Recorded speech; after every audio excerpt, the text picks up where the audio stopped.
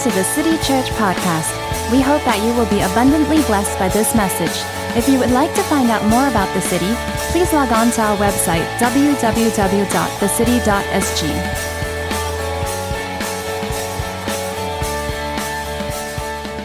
This morning, I want to just add on and build on what Andre has shared in the last few weeks. And hopefully, I'll be as good as my brother in the front and share a few thoughts that would help you in your journey to soul prosperity. So, before I dive into my subject matter, I'll try to structure my message like Andre so that there is no confusion. All right, so that we are on the same track. But before I go into what I want to talk about this morning, I think it's good for us to do some revision. And especially when exams, it's coming up, and next week there'll be a test. So we need to do some revision this morning, and I'll give you some tips to the test next week so that you wouldn't fail your test. That's what my teachers did when I was in poly. So let's do some revision this morning. So the soul is your inner unseen world. We all agree that? We can't see it, but it's the inner unseen world. And we learned in the last few Sundays that your soul is the deepest part of you. It's the deepest part of you. Let me just say this, that you are not a body with a soul. You are a soul with a body. You are not a body with a soul. Your body is just your external expression, but you are a soul with a body. So your external world is a reflection of your internal world. So what is happening on the inside shows itself on the outside. And let me say this, as a Christian or as a person, the health of your soul is the difference between a deep and satisfied spiritual life and a restless faith, a faith that lacks passion. That's the difference. If you have got a healthy soul, your faith in God is deep, it's full, it's satisfying. Your life is full. You live the abundant life that Jesus promised in John 10:10, that He has come to give you life and life more abundantly. But if your soul is unhealthy, then friends, no matter how excited Andre is, no matter how much espresso he drinks on a Sunday morning, you will be in your seat, lacking passion, lacking zeal, lacking hunger for the Lord. It is not what happens in the front, it's not what sermon that we speak, it is what happens on the inside. Amen? That's the state of your soul. See, friends, the fact is this: sooner or later, your world will fall apart. Ouch. It is true. A phone call, a text message, an email from the boss, sooner or later, your world will fall apart. What will matter then, friends, is the soul you have constructed. It's the soul you have constructed. If your soul is healthy, listen, no external circumstance can destroy your life. But if your soul is unhealthy, no external factors can redeem you, can help you when your world collapses. It is the state of your soul. The most important thing in life is not what you do, is who you become. And I think the problem that we are facing in the world is this, that our world has replaced the word soul with the word self. Our world has replaced the word soul with the word self. And can I say that they are not the same thing? They are different. Soul formation is different from self-help. I'll say it one more time. Soul formation is different from self-help. You can go to a bookstore and in MPH or Popular or different bookstores, there's a section called self-help. And you can take all the books and you can read them all you want. Self-help section. And some of us love that section. Tony Robbins was in Singapore recently. All right. And it's full house. More than 10,000 people at the Singapore Expo. I think they're competing with KI. And you see people jumping up and down, walking on fire, not water, I want to say fire on water, but they walk through fire and they're all pumped up. Now, and Tony Robbins is a self-help guru. And people are flocking to his meetings, or they're paying millions for him to be their life coach, because people are trying to help themselves. But listen carefully, church. Listen carefully. The more focused we are on ourselves, the more we neglect our souls, because there are two different things. Soul formation is different from self-help. And when your world collapses, A soul that's well constructed will declare this. I call it all joy when trials come my way. And only a healthy, whole, solid soul can say that.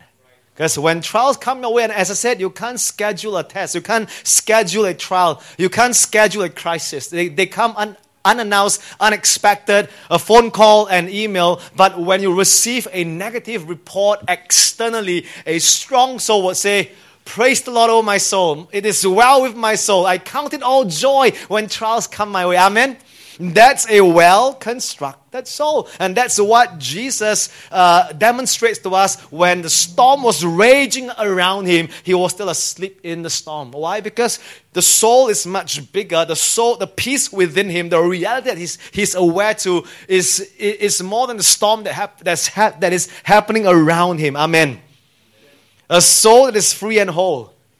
A well-constructed soul will stand any test, any trial that will come your way. Amen. So your soul is your inner unseen world. And we also learned in the last few Sundays that your soul has needs. And only God can meet those needs. Your soul has needs that only God can meet. It's important, friends, that you get this. All right. So this morning, say it's important. You get this. You are soul made by God, made for God, and made to need God. It's very important that you get this. You are soul made by God, made for God, and made to need God. Which means you are not supposed to be self-sufficient. Amen? You are a soul that's made to need God. You were not made to be self-sufficient. In fact, the neediness of the soul is a reflection of our need for God. It points towards a maker that is much bigger, a master of the universe that wants to be involved with our lives. And the need of our soul points towards our need for God. Amen. It points towards that.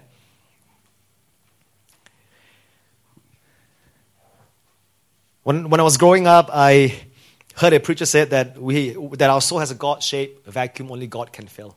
And that's so true. That inside my inner world, there's a vacuum that no matter what I try to fill it, no matter whether it's money or power or fame or status or popularity or different things, to fill that void, it can't be filled because it is a God-shaped vacuum. Only God can fill. See, we are limited in virtually every way. Our intelligence, our strength, our energy, our morality in every area of our lives. I've even lived life long enough, and I'm a young man, 40 plus years old, but I've lived 40 years of my life to know that I'm limited in many ways. And the older you get, the more real that fact becomes. Yeah, that's true.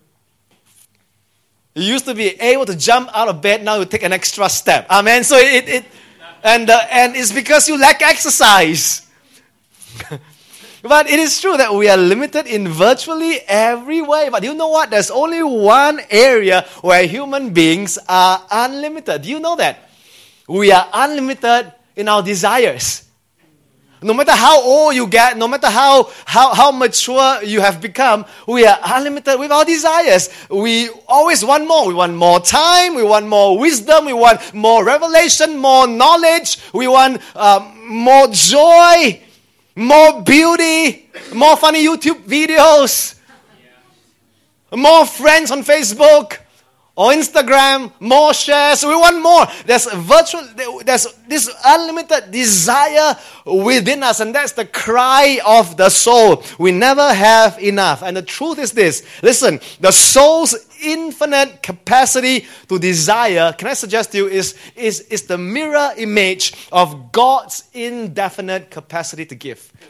Let me repeat that. The soul's indefinite capacity to desire is a mirror image to God's infinite capacity to give. I think it's good too. And so can I suggest to you ladies and gentlemen, that the real reason we feel like we don't have enough yet, can I suggest to you, perhaps it is that God has not yet finished giving to us. The hunger for more of God, because there is more He wants to give us. The hunger for more revelation, because there's more revelation He wants to give us. The hunger for more connection, because God wants to give us all these things. He's a giver. For God so loved the world He gave. God is the infinite giver, which is why He gave us infinite capacity to receive. Amen. And a healthy soul learns to receive freely and give freely. That's a healthy soul. Somebody say amen. See, the unlimited neediness of the soul matches the unlimited grace of God. Wow. Every Sunday as I stand here, not sit here, stand here in worship, that's the posture. God, I open my arms because I want to receive from you. I'm like an empty cup. I know, God, you filled me up this morning in my prayer time, last night as I read the scriptures. But God, there is more. There is more in the house and I want to receive more from you. And that's okay. It's okay, listen, to covet for more of God's presence. It's okay to desire for more truth. It's okay to want more personal connection. It's really okay. God wants to satisfy us. That's what Andre said last Sunday. He wants to satisfy our soul. Amen. So what the soul truly desires, we've learned last few Sundays, is God. So what is soul prosperity? Now, I don't want to define the series for Andre, but I want to give you my definition. Soul prosperity is living the with God life. So if you're living with God, your soul is prosperous in every area of your life. But if you're living without God, your soul is impoverished. See, I'm a simple man. I always like to simplify things, right? So what's the Christian life? To hear and to obey God, all right? So what's soul prosperity? It's the with God life. If God is with you, I mean Joseph, right? Just read the story of Joseph, right? You read the story of Joseph. He was in the pit. He was in the prison. But throughout those 10 chapters of Joseph's story, there's one phrase that jumps out every time you read it. And God was with Joseph, and he prospers. So prosperity is not a circumstance word, or it's not or it's not where you are. He was in the pit, he was prosperous. He was in the prison, he was prosperous. He was in Potiphar's house as a slave, he was prosperous because God was with him. So soul prosperity is living the with God life. See, we may try to fill that need with many different things, and our soul will never be satisfied. It's living the with God life. See, one of the things I enjoy doing with Joy, my love language is quality time. Now you know it, all right? So whenever I text you and say, free to meet up, if you turn me down, I'll feel, you don't love me. Right? No, I was kidding. My love language is quality time. So one of the things I enjoy doing with Joy, I don't like roller coasters or scream, but I like just go for a walk with my wife. And it can be the same route every single day. We can just walk from our house to Tampines Mall and walk back. And my love tank would be filled. Yay, I just love to go for a walk. See, 2 people in love would go for a walk. Try that. John and Mel, go for walks. But it's not really about the walk, is there? It's about the person that you are walking with. It is about being with someone. I really believe that I'm like God when I go for walks with my wife. Because if you remember in the garden, God would come in the cool of the eve and he would walk with men. All right, so to go for walks with your loved ones is being like God. Amen. You're just walking with the person you love. See, the God of the Bible is a God who wants to be with. And our souls were made to walk with God. As simple as that. Which is why the Christian life is called what? Walking with God. If you read Paul's letters, the number of times he says, walk. Walk in the light, walk in truth, The Christian life is really a walk. And that was the life in the garden before the fall. And what Jesus did when he died for us on the cross and we say yes to his lordship is he restored that walk back into your life. He restored that walk. See, the with God life is not a life of more religious activities. I want to say that we're not a religious church. We worship, that may look like religion. We teach from the Bible, that may look like religion, but it's not more religious activities or trying to be better, trying to be good. It is a life of inner peace and contentment. That is what the with God life is supposed to be. A life of shalom, a life of contentment for your soul with the maker and with the manager and the master of the universe. And you are at peace even in the midst of the storm. And see, God wants to make every moment of your life glorious with his presence. That is what soul prosperity is. He wants to make every moment from the time you wake up to the time you put your head on your pillow and you sleep at night. He wants to make every moment, even at night, he wants to give you dreams in the night to speak to you. That's the God we serve. He's speaking every single hour, every single moment. Even at night when you sleep, he refreshes your soul. The Bible says he gave his beloved sleep. See, every part of your life, God is interested. Your work life, your love life, your school life, your friendships, every area of your life, God is interested. He wants to make every moment of life glorious with his presence. This is the core of the with God life. And that's the whole point, my friends, to soul prosperity. To fill us so completely with his presence that his brilliance shines through us. Do you know that that's what the Christian life ought to look like? When you show up, light shows up. When you show up, wisdom shows up. When you show up, creativity shows up. When you show up, love shows up. He wants to fill you with himself so that whenever you show up, wherever you show up, God's brilliance shows up. The Christian is supposed to be a city on a hill that cannot be hidden. You're supposed to be salt, supposed to be light. You're supposed to shine a dark and perverse world. But he can't do that until you give him access into your life. If you've been to my house, you've been to my house, some of you? All right, many years ago, I've got very excitable children who likes to slam the gate, and whenever this, and then there was twice that I can't remember who, and I wouldn't single them out, but children, full stop, right? When they slam my gate, the door, the handle to my gate broke. All right, so if you come to my place, you would realize that you would face a gate from the outside with no handle. And there's only one handle, and that's on the inside.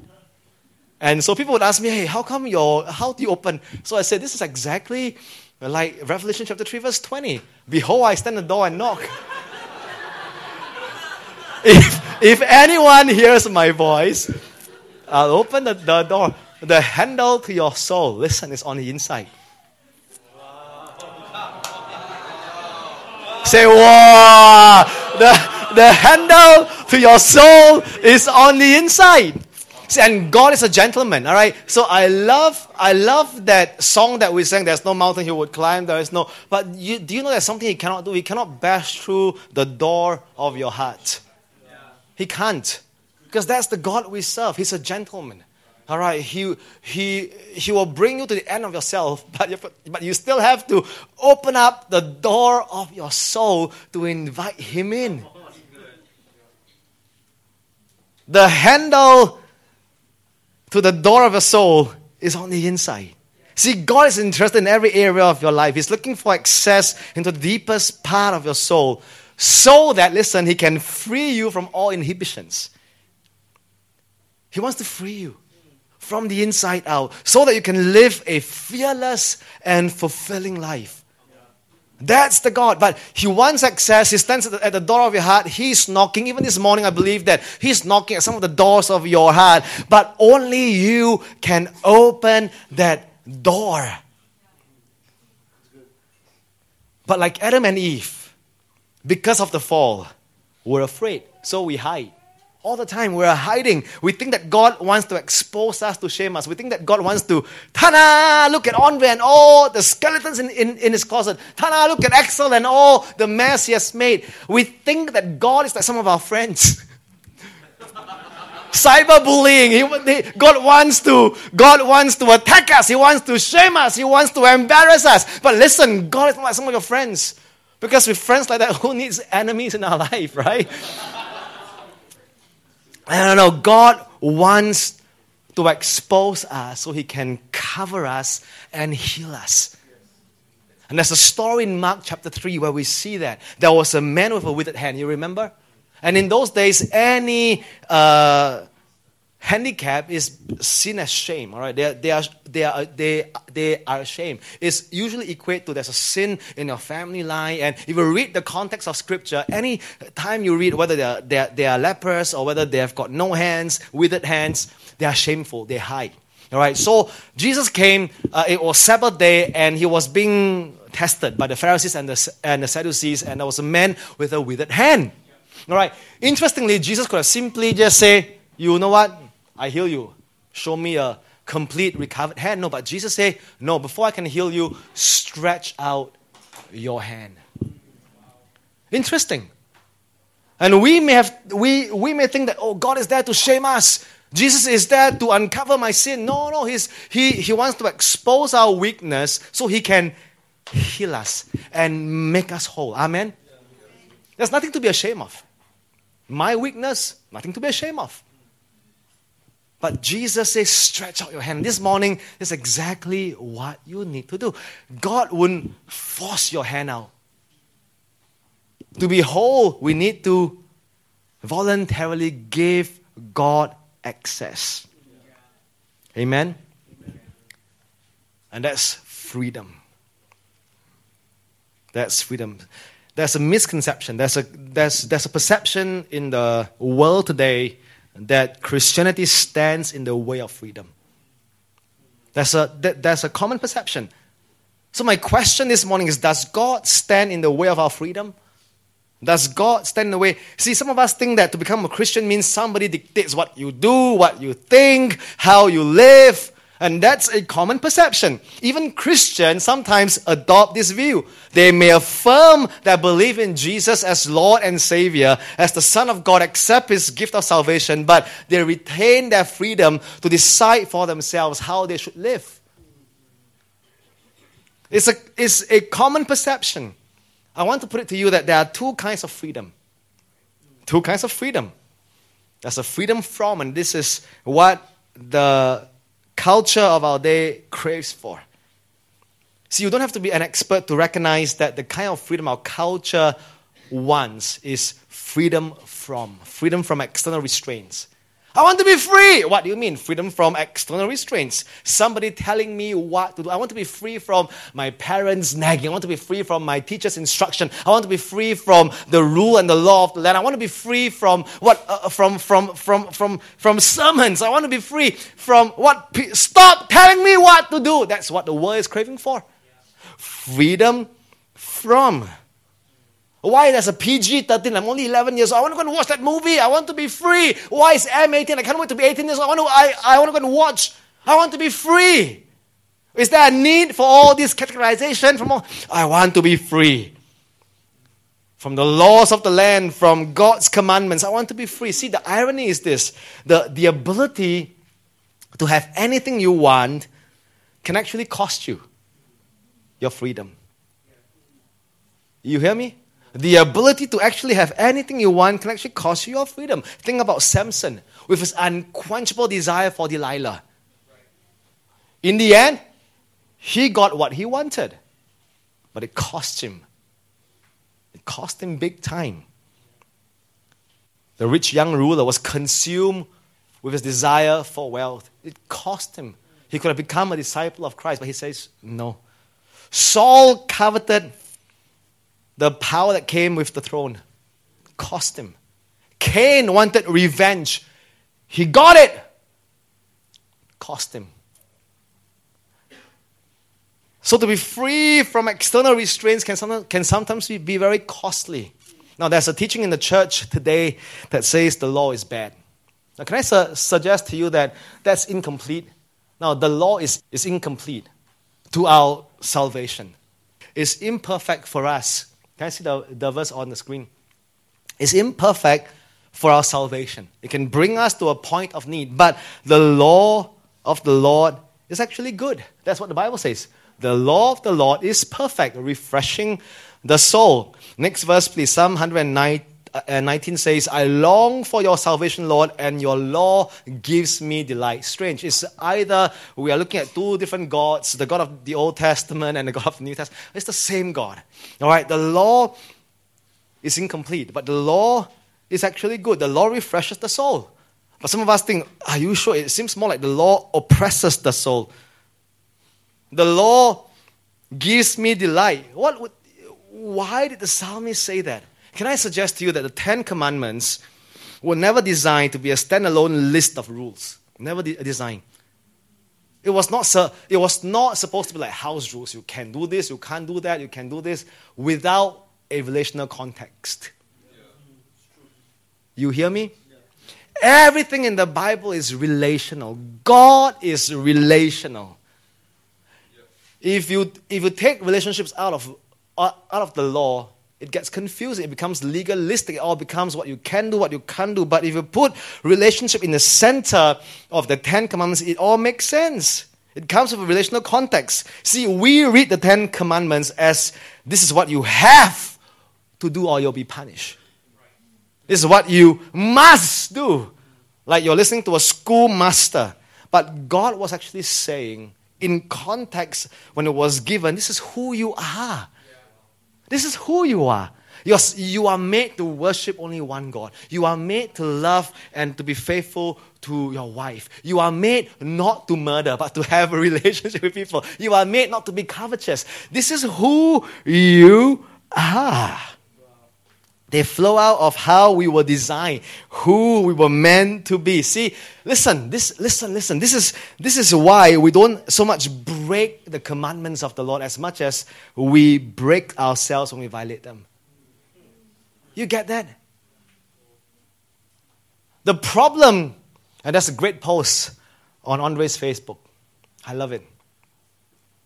I love it so much that I actually take a screenshot and I save it. All right, it's the difference between legalism and discipline. I love it. I thought to myself, how I wish someone taught me that when I was like 25. All right, and there was this journey about legalism and it means that I'm free from all restraints. No. There's a verse in the Bible that says, do not remove the ancient landmarks. Boundaries are very important, and God's word sets the boundaries for us to protect us. All right? Have you been to some forested areas in Singapore? There's no forest here, right? But just forested. And you see restricted. And sometimes you see a soldier with a gun, right? When you see that, will you go in? Was the sign there to restrain you or to protect you? Come on, help me preach. To protect us, not to restrain us. Because you were not meant to go into that forest facing friendly fire without your gear on. So it's there to protect you. When it says deep water, don't go beyond this point. Is it there to limit you from enjoying the depth of the ocean? No, it's to protect you. I still remember when I was in Australia, Gold Coast for my honeymoon many years ago. All right, and Joy and I just put our foot into the water and the siren went off. It was a shark warning, right? And it is the Pacific Ocean. We traveled all the way from Singapore to Australia. We were not as flexible back in those days because we didn't have the resource. But it's the Pacific Ocean. I could have said, who cares, man? Sharks, I'm bigger than the sharks. I can just go and swim against the shark. You guess what we did? We got off the water. We went back to the hotel. We went to the pool in the hotel because we were all changed. So we might as well get ourselves wet. But we didn't go against the warning. And that's why the psalmist says in Psalm 119, I will always obey your law forever and ever. Is it Is it a voluntary obedience, or is it like, someone twists his arm and said, you have to obey, man. Oh, I will. Yes, I. No, it's a voluntary obedience because the psalmist knows that the law is good. Amen. And the next verse is very interesting. And the next verse says, I will walk about in freedom, for I've sought out your precepts. It's different from what we're hearing today in the body of Christ. I will obey your law, and I will walk about in freedom. Those two phrases seem to be on contrary, totally opposite in our day and age, but it's not. God's word sets the boundary for our lives. The problem is we cannot do it in our own strength. That's why we need God in our lives. We need to be filled with the Holy Spirit. We need God to actually empower us to live a victorious life. But don't let anyone tell you that God's law is bad. Now, legalism is wrong. But God's word is complete. It gives us our standard for living. It's there to protect us. Somebody say amen. It's who you are. You were designed to live like that. So may I suggest to you that true freedom comes when you embrace God's overall design for the world and a place in it. It comes when you embrace it and say, this is how I'm designed.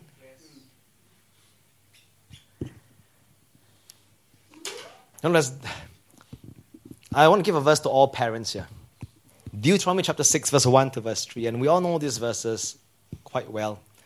And this is what the Bible says. These are the commands, decrees, and the laws the Lord your God directed me to teach you to observe in the land that you are crossing the Jordan to possess. Listen, this is what Moses said. When you go into the land, it's a place of plenty.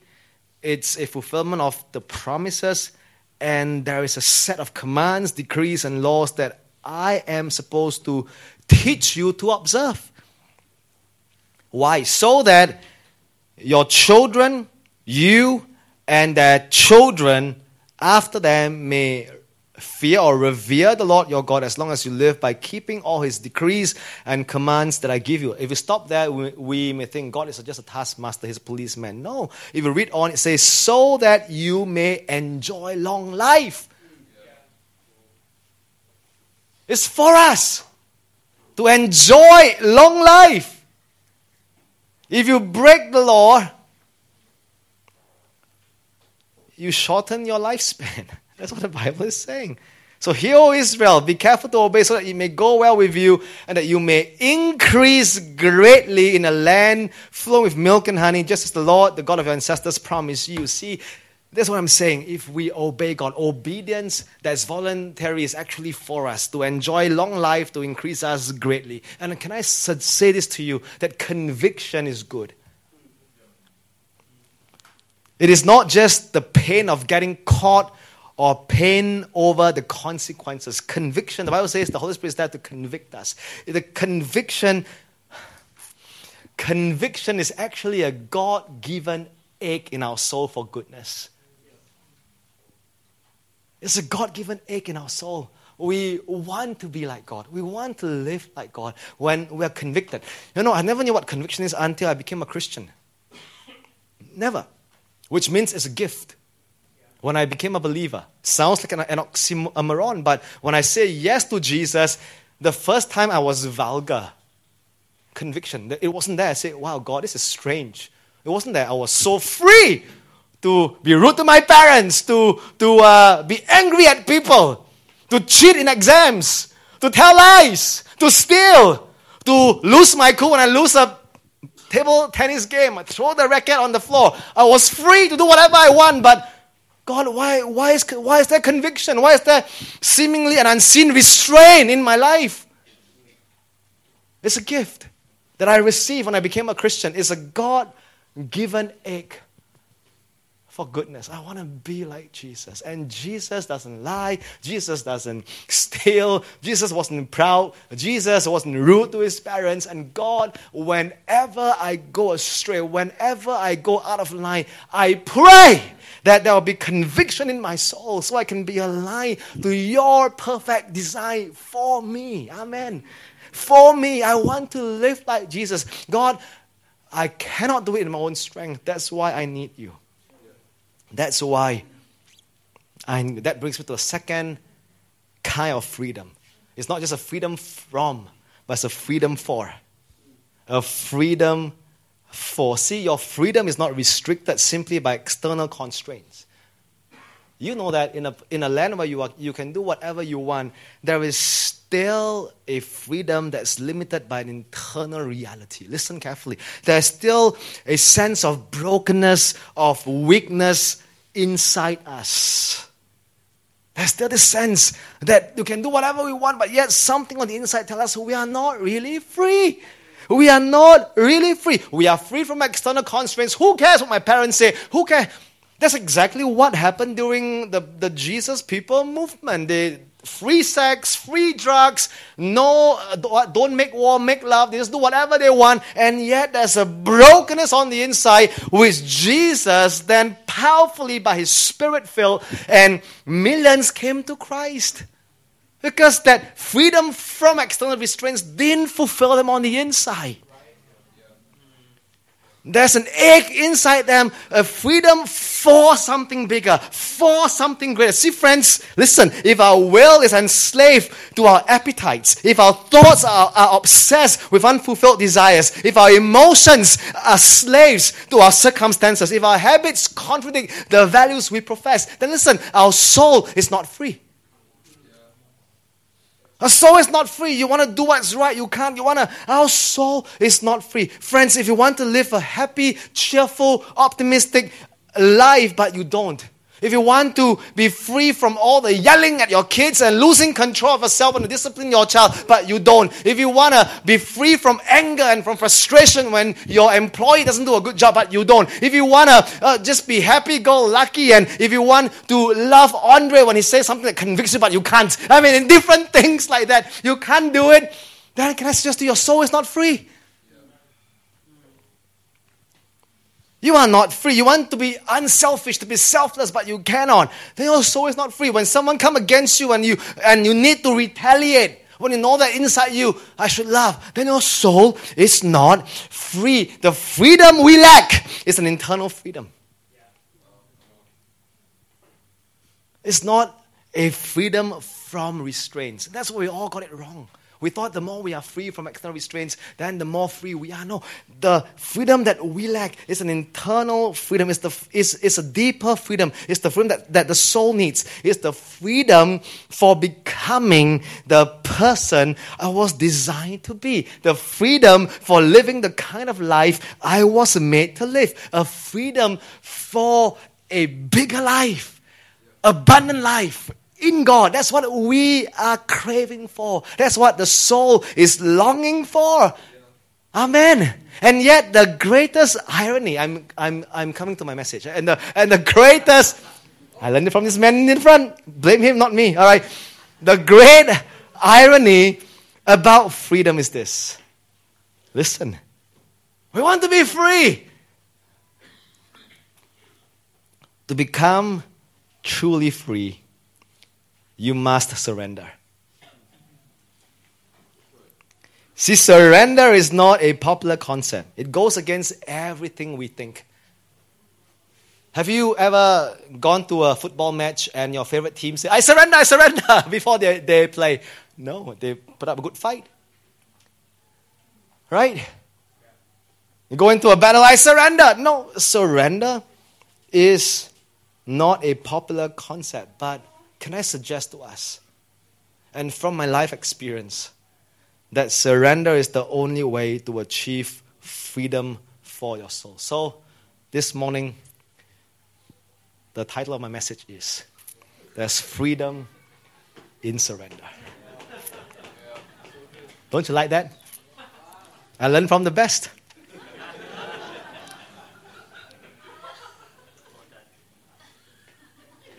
I'm a good learner. I'm a disciple of Christ. A disciple of Andre Tan. There's freedom in surrender. Matthew chapter 11. Let's look at, before I land, Matthew chapter 11, verses 28 to 30. This is one of the most interesting verses. You have heard this verses in this series a couple of times, but just let me explain it. Come to me, the Bible says, all who labor and are heavy laden.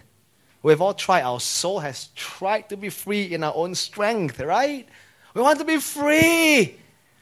Heavy laden, and I will give you rest. Take my yoke upon you and learn from me. I'm gentle, lowly in heart, and you will find rest for your souls.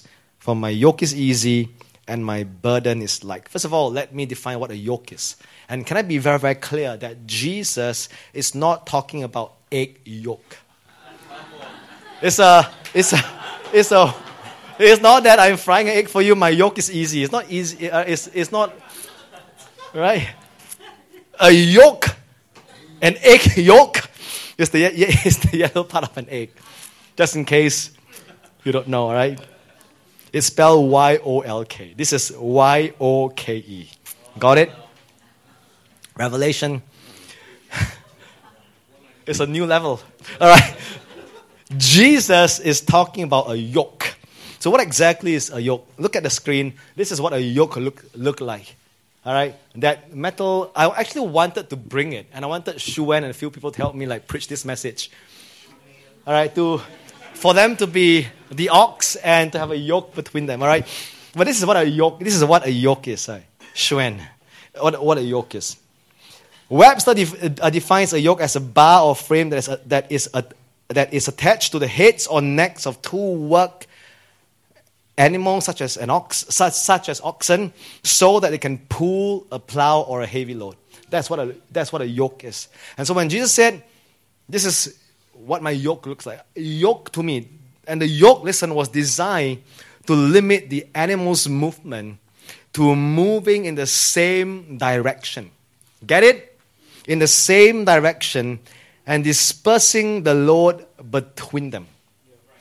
It's designed to limit the animal's movements to move in the same direction and dispersing the load between them. See, the yoke upon an animal meant work is coming.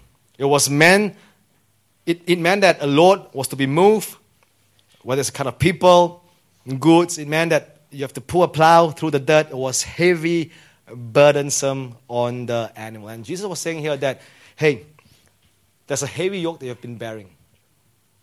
So what exactly was this heavy yoke that Jesus was referring to? He was referring to the yoke of the Pharisees, the yoke of legalism, all right? It's the burdensome yoke of self-righteousness and legalistic law-keeping. And they keep adding to the number of laws. And the Pharisees were hypocrites. They put laws on people that they themselves can't keep. But when the people break the law, they come down hard on the people. And Jesus is saying, I want to free you from this yoke of legalism. So what does he mean when he says, my yoke is easy and my burden is light? What is he talking about? He's saying, hey, if you yoke to me, my yoke is easier than the yoke of legalism. It's the yoke, than the yoke of doing what's right, what's wrong, what's right, what's wrong. So I laid the foundation by saying that the law is not bad, but it's impossible for us to keep it. And so Jesus is saying there's a better way. And that's how you can be free. All right, so what is the yoke that he's talking about? Before I tell you the answer, right, easy is not a circumstance word. If you think that the Christian life is supposed to be easy, sorry, not true. Easy is not an assignment work. It's not that my assignment will be easy. See, the soul was not made for an easy life. That's truth. But the soul was made for an easy yoke. Was made for an easy life, was made for an easy yoke. And so what was Jesus talking about? Jesus, Andre come, is actually saying, yoke yourself to me and walk with me. Follow my lead. But you've got to walk with me. I'm the bigger ox. I'm stronger than you. I am powerful. I am led by my Father. I'm spirit-filled. You are weak. You are lost. You are strange in your thinking sometimes. You think the wrong things, ungodly belief, wrong belief, but walk with me. All right, but do you know what? The soul can resist. And you look at him, he's bigger, I'm smaller. So, if he resists, if he doesn't surrender to my yoke, then, then we're going nowhere. And I say, Andre, your destiny is over there. Look at that handsome guy in blue. That's where we are going. He's Jesus. He's what good looks like. Go there. But Andre resists. I say, follow me. You are yoked to me. But he can keep resisting. So until he surrendered to my yoke and said, I'll walk with you. I'll take your lead. See, the burden was no longer to maintain 600 plus laws and all the extras, but our work now, the soul's work, the soul's real freedom, I know it's so simple. It's found in walking with Jesus to live the with God life. And that requires surrender. Yoke to me is easy. There's no long list of you can do this, you can do that, you can't do this, you can't do that. But simply walk with me. Let's plow the field together. Let's build the church together. Let's win the lost together. Let's love people together. Let's transform nations together. Let's impact cultures together. Let's make a difference in marriages together. We can do it together. It's not a list of rules. It's simply taking my lead. Yoke to me. My yoke is easy. You just have to follow my lead. It's easy. That's true freedom. But we resist because we think we know better. We think we know how to get there faster. We think we know the shortcut. We think that, why are you taking me on a detour? Come on, walk with me. So as I close, I want to give you 3 points. What freedom does. A person who is truly free, I won't go into a lot of stuff that I have, but a person who is truly free is free to choose purpose over popularity. Is free to choose purpose over popularity. Now, we may think that's a very easy choice. But if we're honest to ourselves, in so many ways, being popular is driving our culture. Yes? The number of friends on Facebook, the number of likes on Instagram, the number of times your video or your post has been shared. If the picture or the post isn't liked or shared, you feel insecure, you feel inferior. Why didn't people like it? Is it because of my face? Is it because of my dress? Is it because, why hasn't people shared? Is it because I'm not popular? Maybe I need to post something else. And we are driven to be popular. And when our self-worth and our value is determined, listen, by the number of likes, shares, hashtags, comments we get on social media, then we are choosing popularity over purpose. When we live to please other people at all costs, we are choosing popularity over purpose. And the fact is this, that popularity is fleeting and all it does, is to bring disappointment and pain. And when I talk about purpose this morning, can I say this? I'm not talking about big purpose, your life calling, your life mission, what am I made to do? I'm talking about simple, everyday purpose. Loving people, knowing Jesus, caring for the lost, reaching people that need us to reach. I mean, small, simple purpose. See, Moses was a man who chose purpose over popularity. It made all the difference. You knew Moses. Moses grew up in the palace. He was a slave. He was adopted by Pharaoh. He became the grandson of Pharaoh. He grew up with all the rights, with all the privileges of royalty. He could have chosen a life of prestige, a life of pleasure, a life of power, a life of popularity. But at some point, listen, he realized that God had given or created him for something more, and he chose purpose over being popular. That's what the Bible says in Hebrews 11, verses 24 to 26. By faith, Moses, when he had grown up, refused to be known as the son of Pharaoh's daughter. He chose to be mistreated along with the people of God rather than to enjoy the fleeting pleasures of sin. He chose purpose over popularity. And likewise, the early disciples, all right, when they followed the commission of Jesus to go and change the world, win the lost, and they were captured, they were thrown into prison, and when they were released, this is what they said in Acts chapter 5, that we must obey God rather than men. See, following Jesus at times, many times, you wouldn't be popular. But you have to choose purpose over popularity. And a truly free person chooses purpose over popularity. Next point, we are free to choose discipline over regret. See, discipline is painful.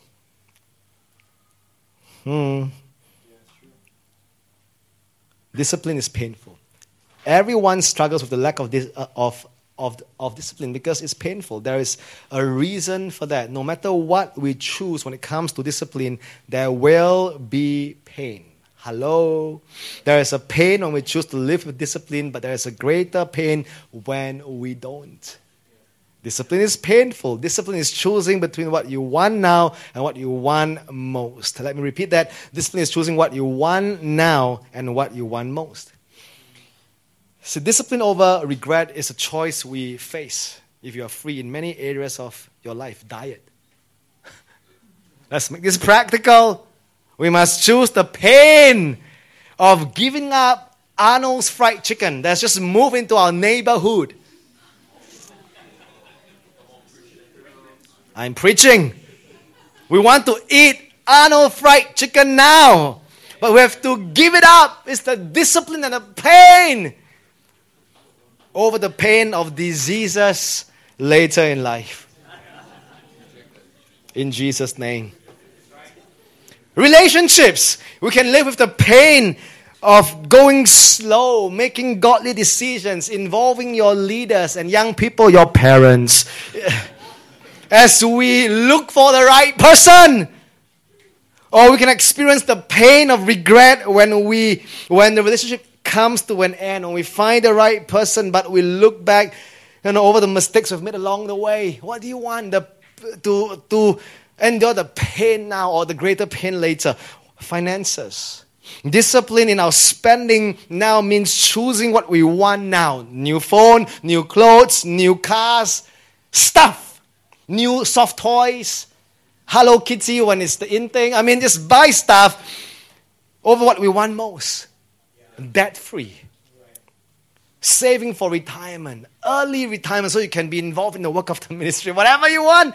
It's choosing what you want now over what you want most. And a truly free person who has surrendered his options to the Lord can choose discipline over regret. That's what the Bible says. 2 Corinthians 4:17 says, For this light momentary affliction is preparing us for an eternal weight of glory beyond all comparison.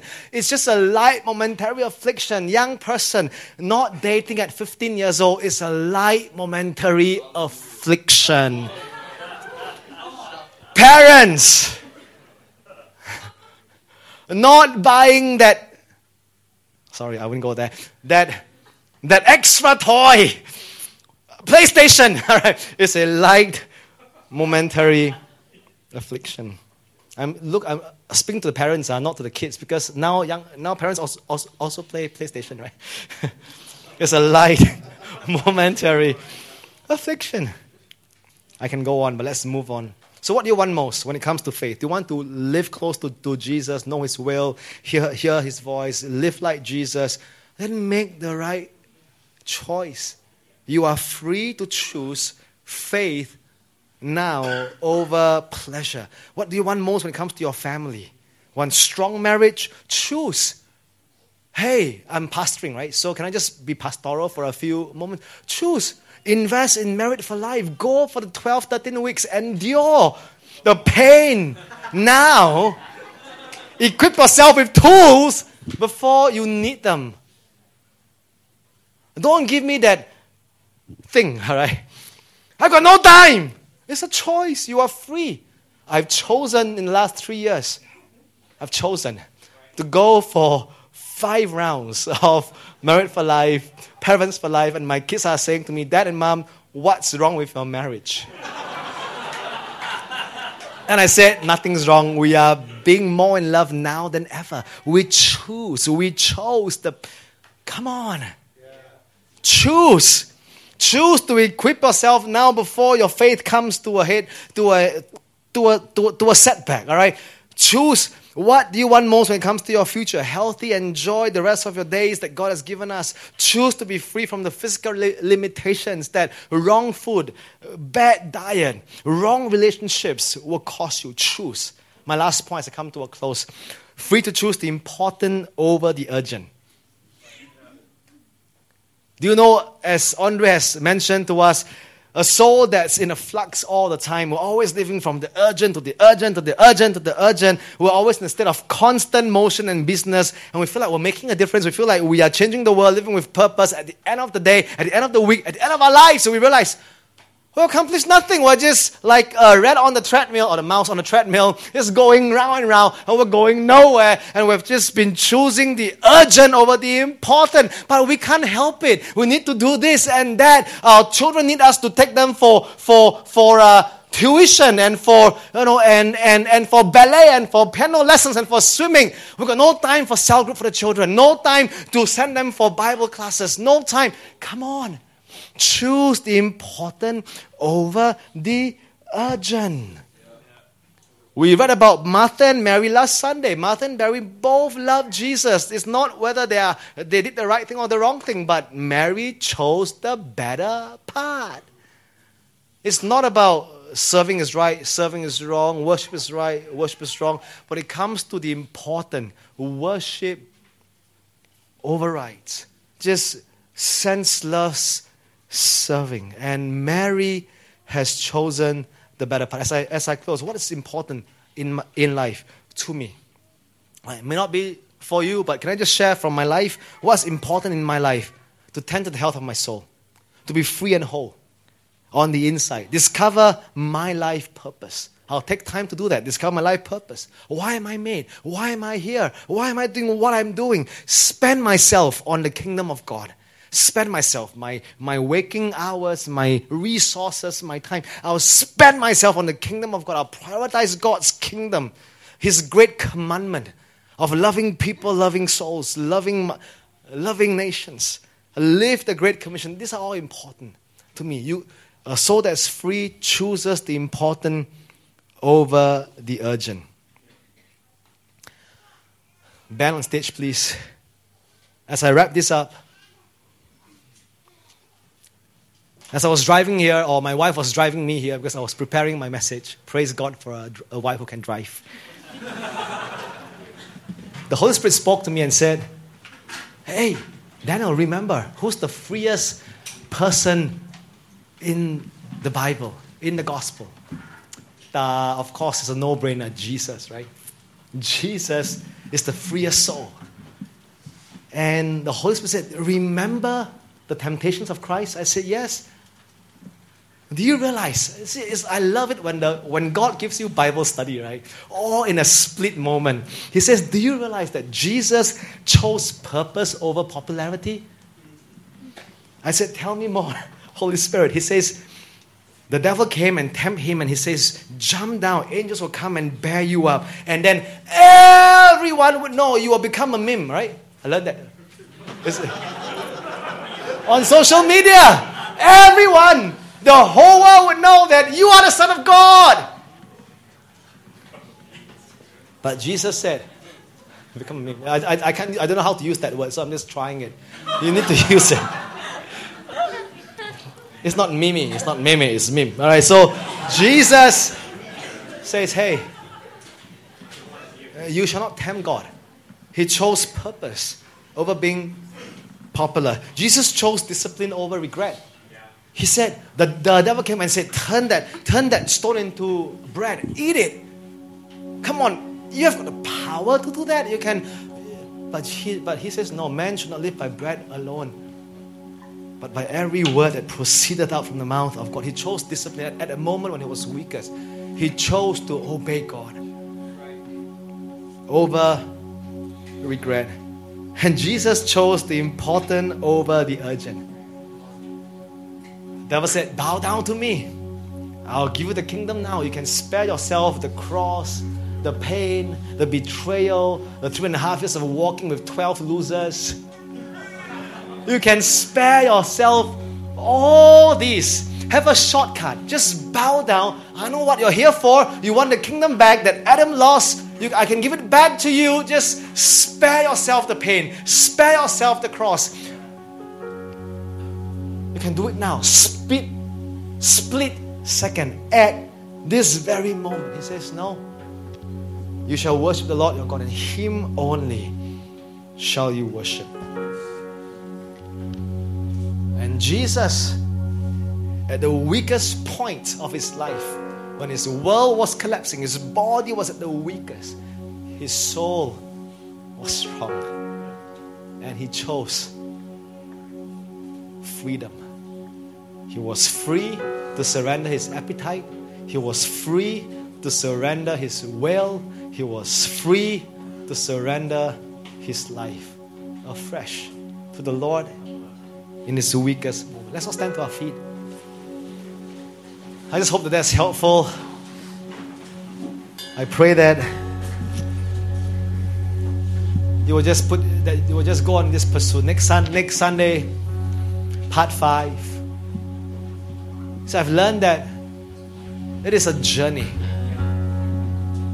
It's a journey. But you must first begin on this journey. In this journey, you will stumble and fall.